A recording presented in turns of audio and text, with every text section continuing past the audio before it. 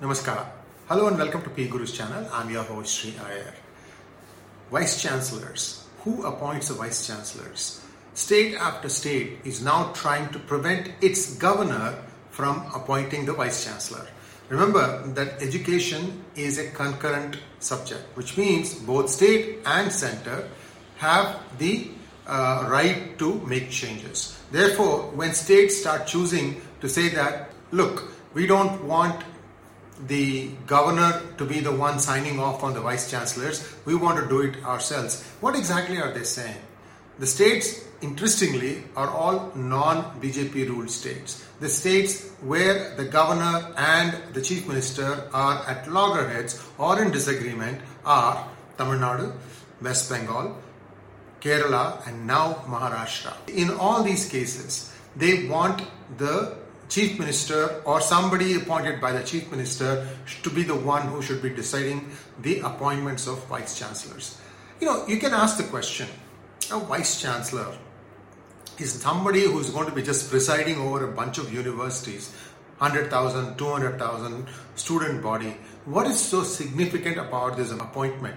Why is it that the chief ministers, who coincidentally happen to be in the opposition, or regional parties, whichever way you want to think of it, are the ones who are objecting to their governors sending back sometimes the appointment, saying that you need to review this or something of that nature. Why is this happening? To me, I can take an example of Tamil Nadu. I don't know if it holds good for the other states, but I certainly see this thing in Tamil Nadu. Remember that the DMK or the ADMK, let's call them Dravida parties, they depend on keeping their population dumb. Hear me out. Dumb. They want them to be as uneducated and as naive as possible, because otherwise they will not be able to buy their fake narratives of Periyarism and Dravidian versus Aryan theory and so on and so forth. The best way to do this thing is to first drive out the intelligentsia, which they have done, succeeded to a large extent. And next, now what they want to do is to keep these things dumb. Now, there's a problem. When dumb people start coming up the ranks and start appearing in bachelor's exams and master's exams and so on and so forth, the competition is not able to, they're not able to compete successfully. So, what they need is some way to get a degree.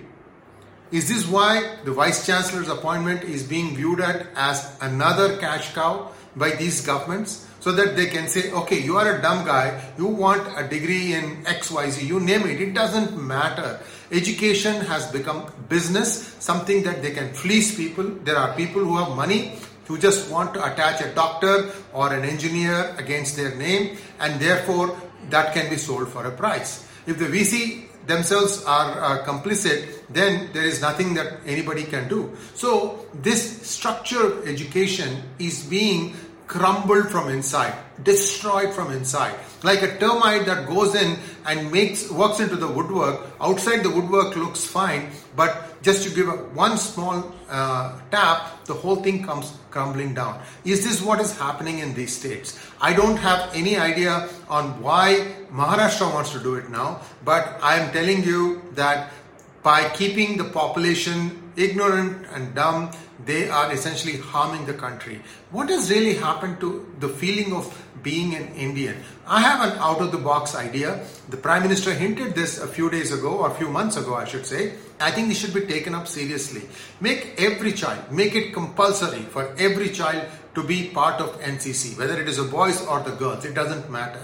Because unless the child starts learning that there is a concept of nation and the identity of the person with the nation, these kinds of things will keep on going. Because the patriotism has been sacrificed at the altar of politics by some of these regional parties. So when something like that happens, the quality is bound to suffer, and this does not augur well. Tamil Nadu or some other state might even have 100% reservation. That's a joke. You can't have more than 50%. That's what is the mandate. But they blissfully keep breaking it. It doesn't matter which person comes to occupy the gaddi as chief minister. The problem with all these things is the lower and lower you transcend, then when, say, a nationalist-minded party such as BJP or even Congress comes back to power, they have to dig the state up from that depth.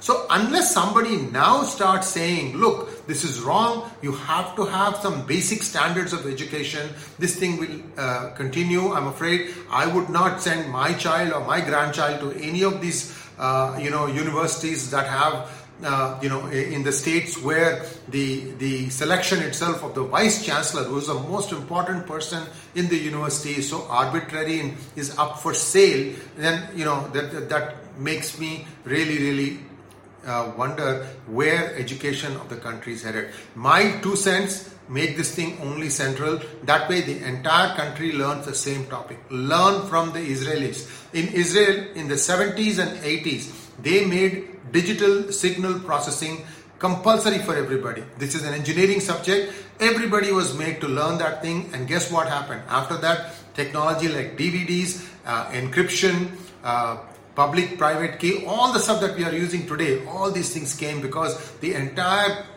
nation could boast of a very intelligent population who could deal with some of the latest problems that were plaguing the society. Likewise, in Israel, they have compulsory conscription, which means everyone has to do service in the army for 2 years. I'm not saying that's possible in India because of the population, but at least let all the children, make it mandatory from grade 4 or 5, something like that. Everybody needs to be part of NCC. I was part of an NCC, and I'm proud to be have done that. I did NCC all the way up to engineering. It was a very satisfying experience. There are some of you lowlifes who will say, oh, you are a US citizen, shut the heck up, don't talk about India. For me, my Janma Bhumi is as precious as my Karma Bhumi. To those of you who want to take the tag STFU. Okay, thank you very much. Thanks for watching. Please like, share, and forward the link to this program, and do subscribe to our channel. Namaskar.